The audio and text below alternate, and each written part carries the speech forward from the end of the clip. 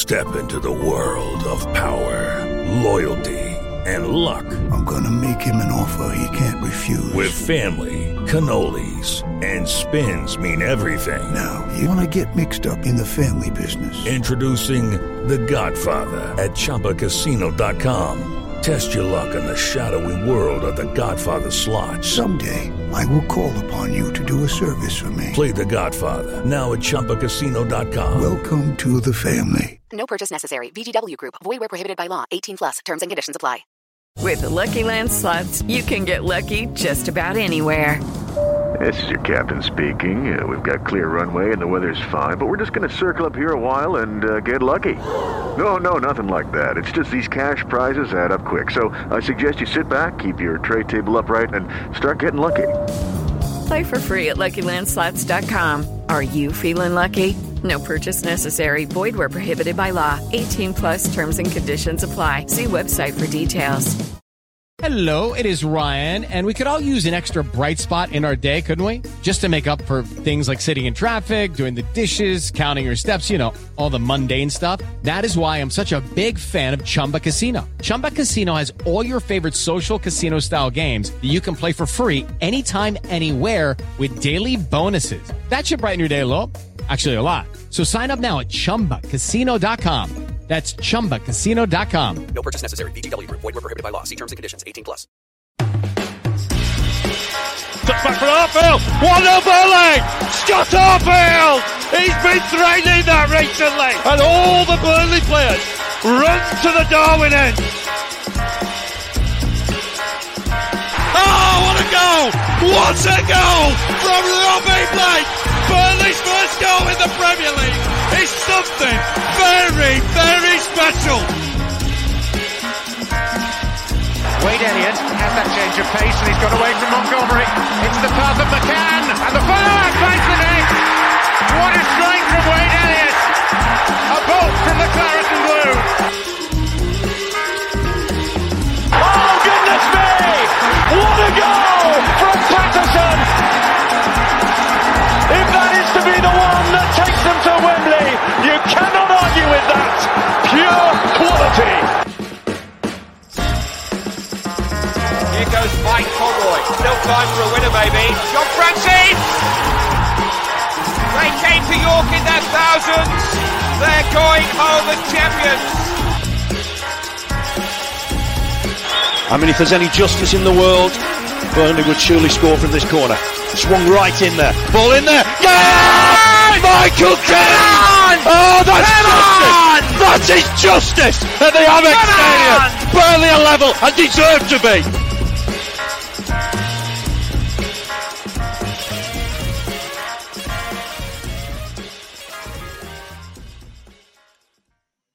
Hello everybody, welcome back to the latest episode of the Turfcast podcast pre-game show with me, Joe Redman, ahead of this Friday's game, evening kickoff against West Bromwich Albion at Turf Moor. I think at the minute, the informed side is Burnley, I'd shock. The second informed team is Sheffield United. I think after that, it's West Brom. I think this is going to be a bit of a difficult one, Clarence, compared to the last few games that we've had, and we've not been playing very well. In fact, first thing, I got a bit of stick. I know I've addressed this on the full-time show, but I'll just talk about it for just myself a little bit. On my personal Twitter account, at JoeTomRed, follow me if you want to, I put up after the Coventry game that it's becoming a bit of a concern because we haven't played well now, apart from the Bournemouth game in the Cup, in the league since, the QPR game, something like that. I'm not sure exactly when it was. I think it was a QPR game where we went to QPR and won quite comfortably.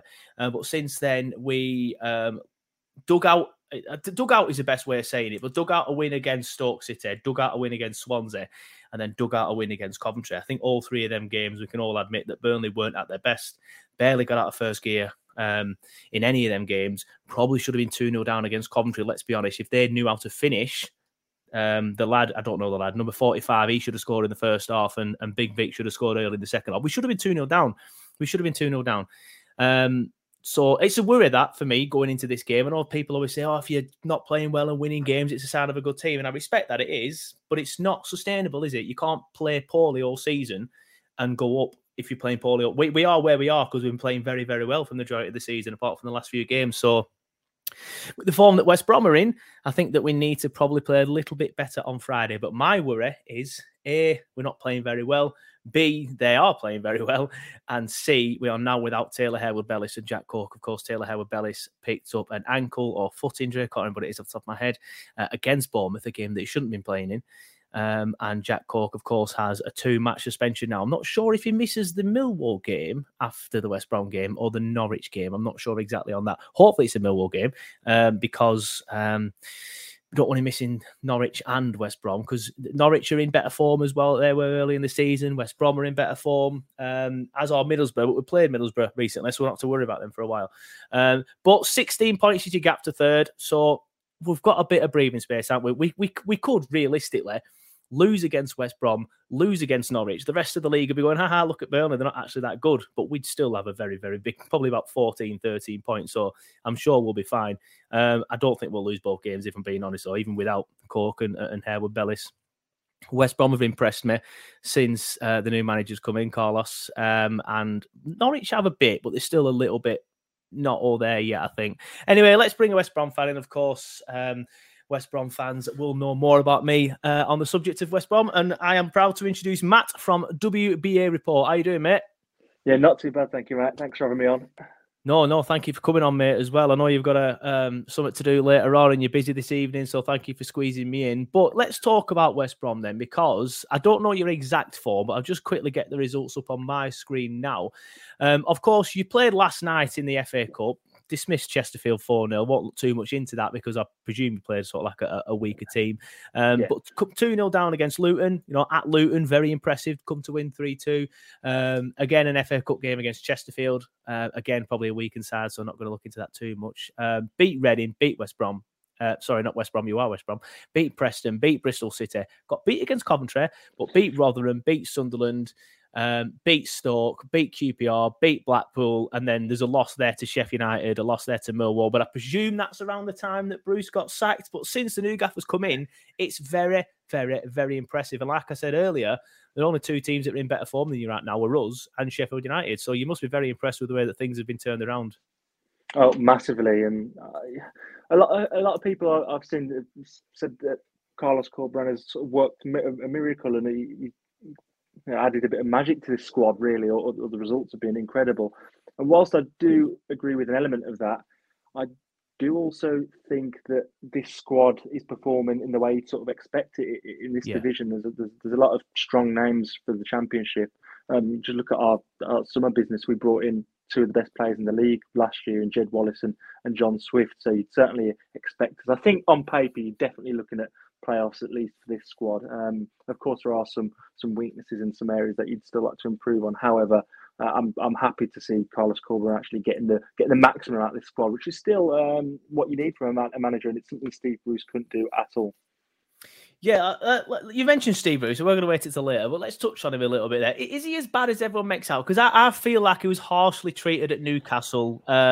If he'd have had the money that Eddie, I don't think he'd have done anywhere near as well as Eddie Howe's done. I'll put that out there right now. But they wouldn't have been as poor. I think he's kind of sort of like been, sort of like Sean Dyche always talks about how he gets pigeonholed into a certain characteristic of manager. And I think that Steve Bruce got pigeonholed into that because the money wasn't overly there at Newcastle under Ashley. But obviously with you, he made a couple of signings, like you said, some good signings in the summer, Swift and Wallace. But you never really did that well. You were languishing in the bottom 3-4, weren't you, for a while? I was actually impressed when we played you down at the Hawthorns, though. You defended quite well. Obviously got that 98th minute equaliser, ridiculous, whatever it was.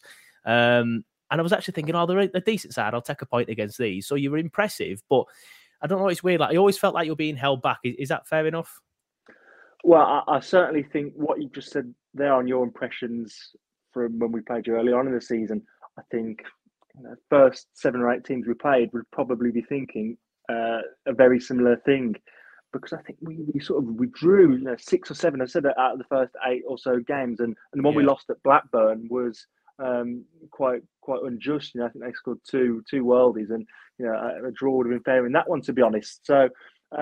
It's tough when you look at Steve Bruce. What I would say is that he was given a fair chance at the Hawthorns. He came in, obviously, after he sacked Ishmael last season and couldn't turn it around. He just sort of continued the slope downwards. And then as you said, the summer business was impressive. And I've seen a few shouts saying, Steve Bruce might make a great sort of director of football or that sort of thing. He's definitely got an eye for a player, and we've seen that across the last 20, 30 years that he's been in management. However, I think ultimately his time has come to hang his, suit up as a manager. I'm not sure, but and again, I agree with you. At Newcastle, he would have done better than he did had he been given the money Eddie Howe has, although Howe's done fantastically and deserves all the plaudits.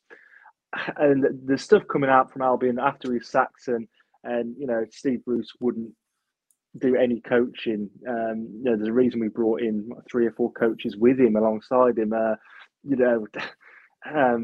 There are a few interviews from players asking, what's Corberán done so well? How has he transitioned this team from that was bottom in October to looking strong playoff contenders? And there's been a few sort of subtle digs in there aimed at coaching and tactical sort of plans. So you get that sort of vibe from Steve Bruce that he's yesterday's man in terms of coaching and the way the modern game has moved on.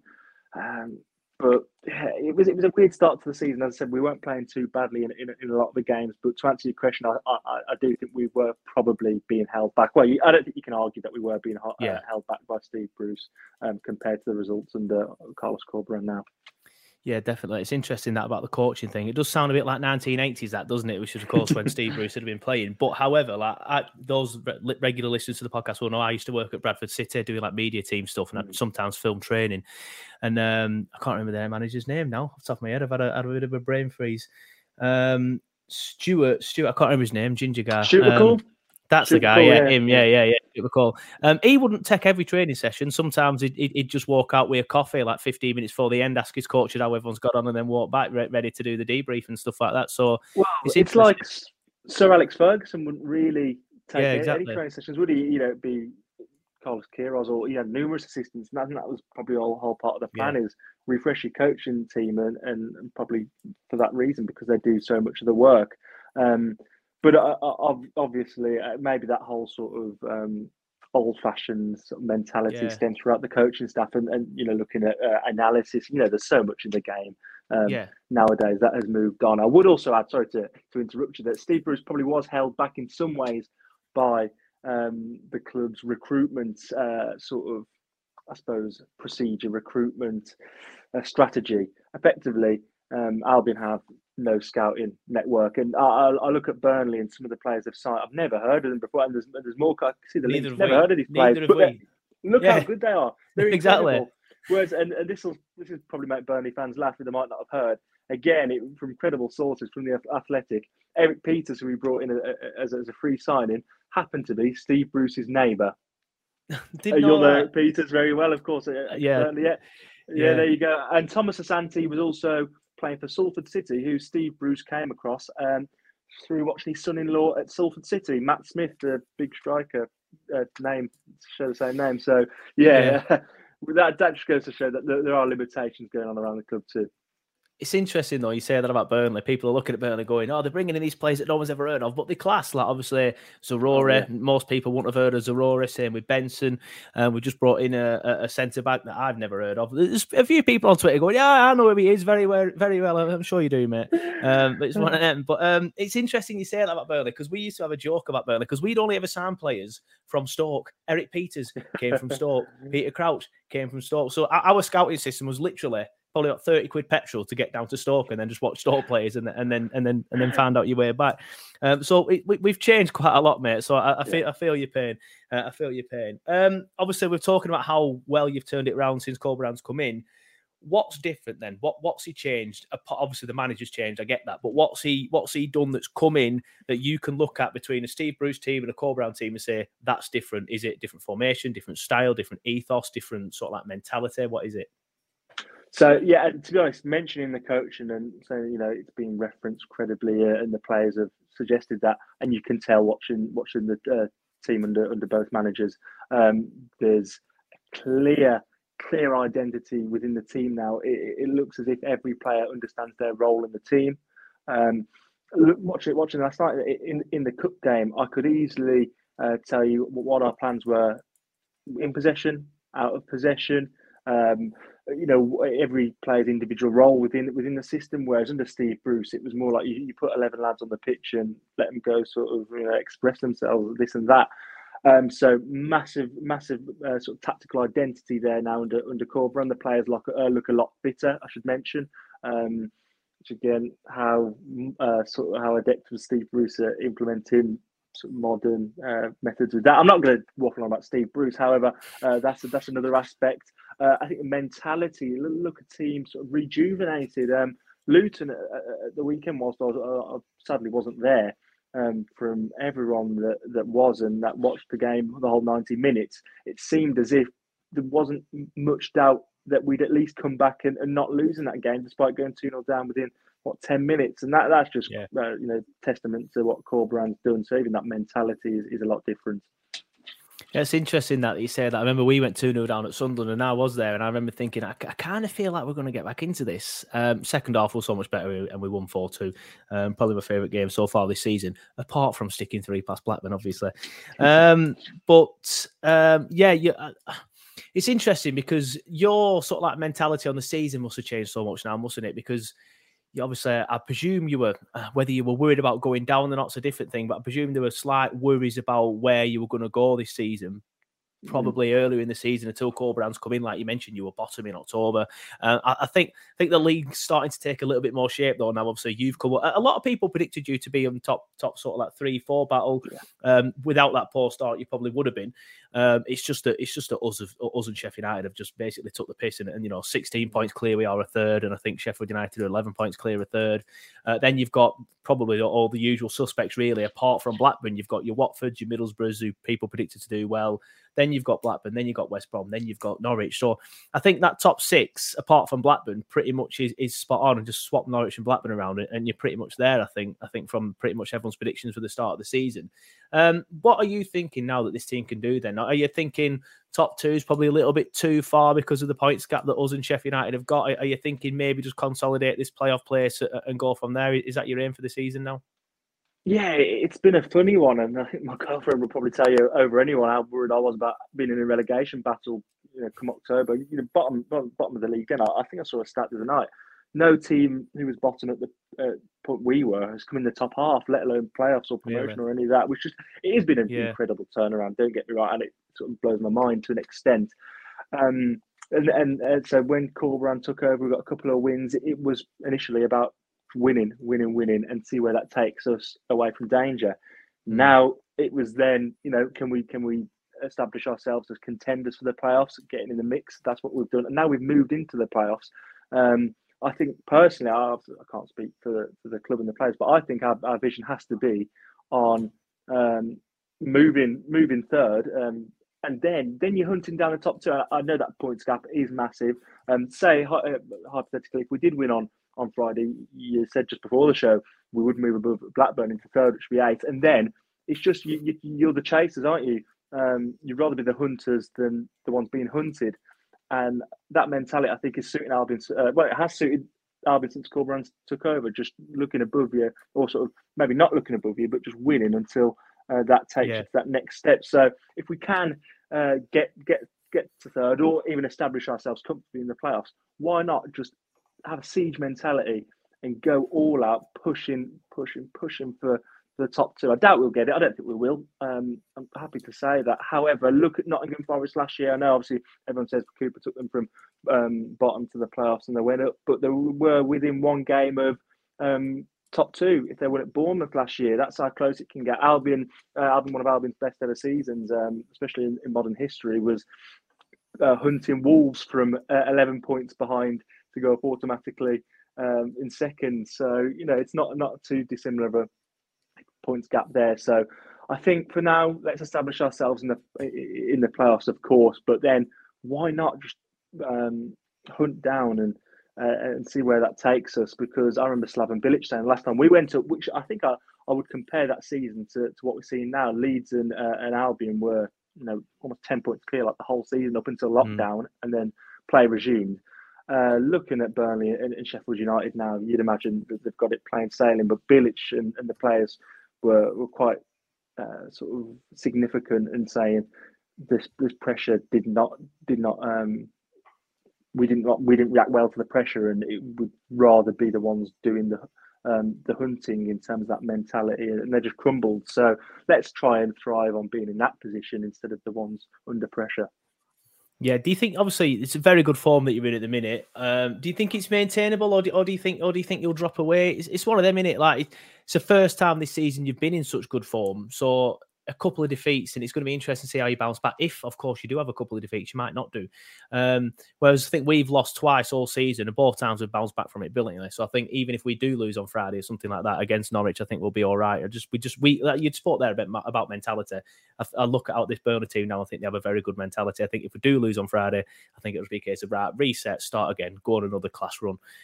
So it's interesting. But do you think your form's maintainable, or do you think you'll drop away slightly?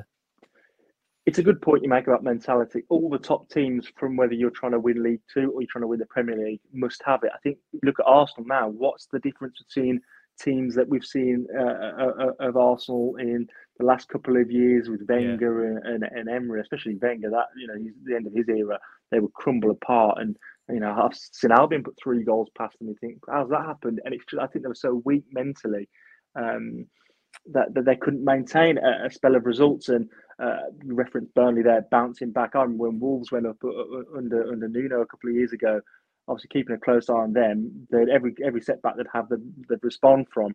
It's vital. And I think looking at that Coventry game, which was, well, I think we lost to Sheffield United in his first match, but Coventry was the one game under Corberan that we lost on a good run. And the response from that was very encouraging too. Coventry deserved to win on the night, by far the better team. And actually seeing our response from that does actually give me faith that we could possibly carry it on. Of course, you like to think we're winning so many games. Is it sustainable? But again, we've deserved to win every one that we have. And the loss at Coventry was fair enough too. So do I think the performances have been worthy of wins, and we haven't been lucky? I do, for sure. Of course, we're not going to win every game from now to the end of the season. We will lose some. That might come on Friday. I wouldn't be too surprised. But over the long term, I'm until the end of the season, I'm actually going to be quite bold and say I think we can continue a positive upwards curve instead of dip and fall away. Yeah, fair enough. You mentioned Derek Peters. Obviously, Burnley fans have fond memories of Peters. Probably not the best defender we've ever had, but he's one of them, he wears it out on his sleeves, and you can tell he cares about the performance and the club. And how's he settled in there? Is he playing centre-back, full-back? I think last time I checked, he was playing centre-back, wasn't he? Yeah. Which is interesting, because I know he's not the fastest in the world, so I presume you're playing a deep line. Is that fair? Are you playing a deep line with Peters, or are you playing high? You're playing high. I think we can expose you with Peters at the back. Well, saying that, I think you might do so. We signed Peters because we had a disastrous deadline day. We had 2 signings ready to go. They'd done the medicals, all that, and then an administrative error, and meant both were sent back down the motorway. Couldn't sign Onuma and Alzate, so 2 decent signings for this level. And there was uproar, and then we bring in Eric Peters, who turns out to be Bruce's neighbour in Cheshire, which is, But out of all the sort of free agents, we brought in Martin Kelly, Tom Rogic, and to be honest, I think Peters has probably been the best out of that bunch. He's been playing centre-back, and I can't quite... It was Rotherham, I think, to be honest. I would say that whilst we beat them 3 or 4-0, whatever it was, they were getting in, or coming close to getting in, through Dan Peters' side. And his lack of pace is extremely visible to me. I haven't really seen it referenced amongst Albion fans, because we've been winning. We've been keeping our defensive record has been phenomenal, as well as going forward. And he's been a big part of that. Don't get me wrong; he's barely put a foot wrong. However, I like to try and watch the game tactically and look really closely at things. And Peter's lack of pace has been visible to me. Whether teams haven't really exposed it themselves, you'd like to think they can see it too. But maybe some reason, maybe Dara O'Shea a bit quicker helps with that. The goalkeeper's been quick off his line a few times. So I think it is there, that lack of pace. And I know Burnley do have, especially some of the players we mentioned, some of the new signings. are quite quick across the ground. They're dangerous. You don't want to get in a race with them. Put it Nathan Tella, I would not want to race. So. Yeah, that's the point I was going to make. If we're struggling a little bit, for example, and Peters is getting a little bit tired and it's 1-0 to you boys, I think Nathan Tella be introduced earlier. That's exactly what happened against Coventry on Saturday. We brought in Goodmanson at half-time. Jack Court went off. We brought in Goodmanson. We started to get his foot on the ball a bit more, but they were still probably the better side for the first 5-10 minutes. Then we brought Nathan Tella in, and because he's so quick, we can then play this long ball over the top, which we don't really do anymore. But when Teller's there, we just think, well, sorry, he's fast, we'll do it. Then he proper bolts it, picks the ball up. Coventry then start thinking, shit, he's well fast. So then they sit back. And Coventry had been winning the midfield battle all game. So then that helps us get on the ball in the middle of the park, and then we start getting his foot. It's a mentality thing, isn't it? Exactly. Like we were saying previously, I think fans don't quite look into the mental side of things, how big they are, and a change like that can put the opposition under immense mental pressure. And it sounds like you paid off. I was interested to see, did Gyökeres not play too well then? You couldn't really... No, it's weird. In front of goal, he was dreadful, but everywhere else, he was fantastic. The movement, first off, especially, first 55 minutes, he was sent out because we've been linked with him. I think it's a little bit far-fetched when teams like Everton and Brentford are looking at him, but, if he's still there in the summer and we've gone up, you never know. But apparently we've been looking at him, and I was saying to my dad, I said, because I go on the game with my dad, I was watching him saying, if there's any chance that we can get this guy, then get him in now, because he's sensation. His movement, it dragged defenders out wide, and then there'd be spacing behind for these other players. His movement was sensational. That's what you want. Exactly. But there were one chance he had in the second half, really early on. He was one-on-one with the goalkeeper, tried to take it round him, took too long. Muric did very well, to be fair. And then a couple of players got back, and then he shot, and it went high and wide, and it was just a little bit... If he were good in front of goal, he'd have scored that. Well, it's interesting because, again, I said I like to watch players closely in tactical. The movement of a striker can be critical. We scored a goal last night in the Cup, and whilst I was obviously happy to have scored, I was so critical of the movement of a young striker of ours, because the ball went in behind and he just made no effort to get in front of his man. You've got to have that desire as a striker to put yourself in the best possible position to then, you make your own tap-ins and stuff like that. And, again, he wasn't the greatest for us, but Charlie Austin, a couple of times I'd see a movement in gain a yard on the defender, maybe not the quickest, but to get that space. And I think it's huge as a striker. The best will do it. And from what I've seen of Gyökeres, he's certainly got that. The link-up play, the movement is fantastic. And I suppose you're not going to put every chance you get away. But to hear that, that you've also highlighted his movement and that side of the game does, only raise sort of my impression of him even better. Yeah. Put it this way, it'd clean up in a Burnley side with the amount of chances that we create. I think. I remember a few Coventry fans saying he's not that great in front of goal, though. And this issue, the chance he had on Saturday highlighted that. So it's interesting. The actual game itself, then, how we expected it to pan out? Not necessarily a prediction, a score, but how are you expecting to sort of like line up against us tactically? How are we expecting to approach the game tactically? Do you think you'll get in our faces? Do you think you'll try and pass us off the park? Do you think you'll try and keep the ball? What do you think you're going to do? So I don't think Albion will go gung-ho in one way or another. I think the way we played under Carlos Corberán has just been, the best word to describe it would be balanced. We've been fantastically balanced. Our defensive record has been sensational. Luton was a bit of a sort of anomaly there, conceding 2 goals so early on. But equally, look, we can score 3. We can put 3 past teams. So I'd expect Albion to threaten when we have the ball and to not hold back in terms of using all attacking options and getting the ball to our better attacking players, getting the ball up to Daryl DK.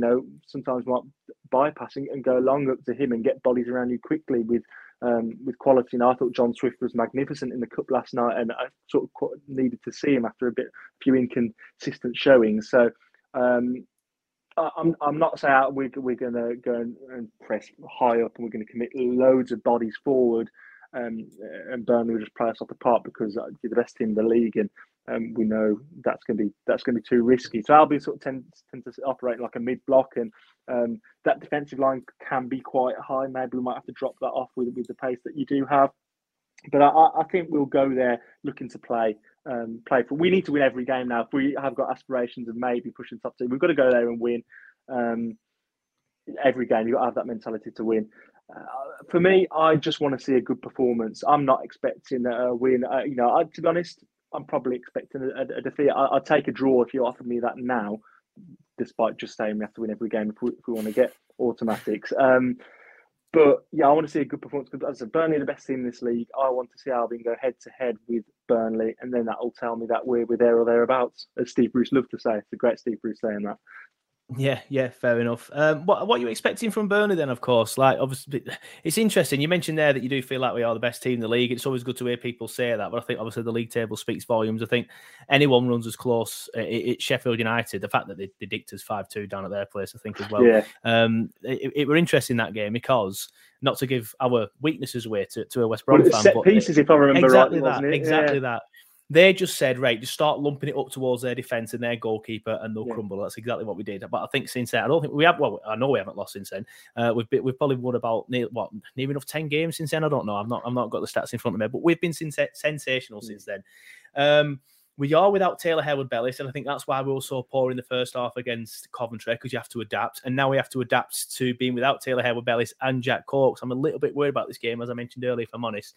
You said there, if I could offer you a draw now, you'd take it. I know some people give me stick for not being the most positive person in the world, especially when we've just won, 5, 6, 7 games in a row, whatever it is. But I'd take a draw now with the form that you're in and the fact that we have Jack Cork and Taylor Hayward-Bellis missing. But what sort of a game are you expecting from the Clarets? Yeah, so I didn't realise that you'd been poorer in the last couple, 2 or 3 games, really. I just presume whenever I've seen Burnley this, even that Sheffield United game though, going forward, it looked like you could score at any time. You did get 2 goals, didn't you? I think that's probably fair. I watched the QPR game, obviously playing us earlier in the season, was an even game. So now hearing that you haven't maybe been on top form is giving me a bit more confidence, because I'd like to say we're coming in sort of almost at our peak, and then Burnley maybe dropping off. That can work 2 ways, can't it? You know, will we maybe then carry on that momentum and win the game? But because you played poor and won these games too, does that then give you a better chance? It's an interesting one to think about. However, I think the absences of Hayward-Bellis I had no idea about, and I know he's been impressive this season, and I think he's been liked wherever he's played at. Was he Blackburn as well? He played at Blackburn last season, I think. Yeah, there you go. So that's giving me a bit more confidence. And I know Jack Cork's out as well. I had seen that on social media, and I'm not sure whether he's been starting every game or not, but he's always been a good player. So that's, I say, give me a bit more faith. I'm expecting Burnley obviously to come out the blocks flying. Like, whilst you haven't been in top form in front of a home crowd, I'm sure there'll be plenty there. For home fans, Sky Sports under the floodlights. I'd expect you to come out with confidence, even though you might have not played well. But then again, you know, there's a lot of players in that Burnley that are still unknown quantities to me. I know Benson and Zahoris that have been fantastic. Those are 2 that have caught my eye out of the new signings. So I'm expecting you to come at us, and it won't be easy. Even though, as you said, you played poorly, I'm not expecting us to come here and dominate at all. But I'm intrigued to see if your poor form or performances, more so, can sort of, could that be seen in the game? Yeah, it's going to be an interesting one. We'll get on to predictions then. What are you predicting then for the game, score-wise? So as I said, I'd take a draw. I think if I had to sort of give my statement there, I'd say I'd take a draw with a good performance. Draw and a scrappy, lucky draw might not encourage me so much. Maybe like a same as the reverse fixture, a 1-1 with a good performance. So I'll probably go 1-1. Yeah, I mean, it's all the time I come on these shows, I tend to sit on the fence. I can, again, it's tricky because, as I said, I do think Burnley are the best team in the league. But then I'm edging. Do I think Albion might nick it? Maybe 2. I'll go 1-1 because of your quality. Maybe if it was a team like Sheffield United or a Watford or Blackburn, I think maybe we can come and win. But because Burnley have been so good, I'll probably typically sit on the fence and appease everyone watching. Yes, no problems with that, mate. I think I was going to go 1-1 as well. So I think I'm going to go 1-1. I think it's the first time this season I've not predicted a win. Probably someone will be able to dig out the fact that that's just incorrect. But I know this season I've been predicting wins. Probably earlier in the season I probably weren't as confident because we had a similar start to you. Not as bad because yours went on longer and your draws turned into defeats, whereas our draws turned into wins, and then we just started obviously just taking the piss. But I'm thinking 1-1. If we had Taylor Harewood-Bellis and Jack Cork, I'd be a little bit more confident. But that coupled with the fact that we haven't been playing well, all right, we've been digging out results. I would take a 1-1 right now against a very good and informed West Brom side.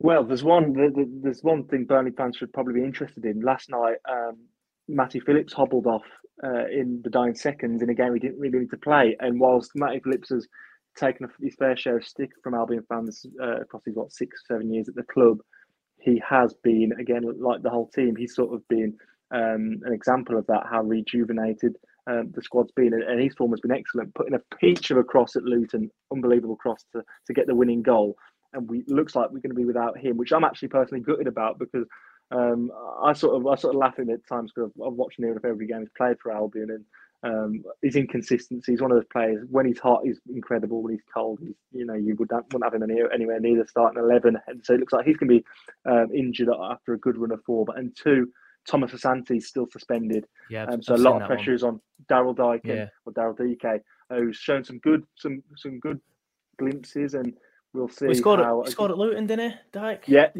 Fortunate goal that. Yeah, but I think he scared the goalkeeper, just ran into the ball and it went in. But he's a presence. So I think I still don't really know too much about him, what type of player he is. But he scored one goal against Reading as well, which is good predatory instinct. So hopefully he's going to get better and better. But a lot could depend on his performance too with Asante, who I've been really impressed with, out suspended.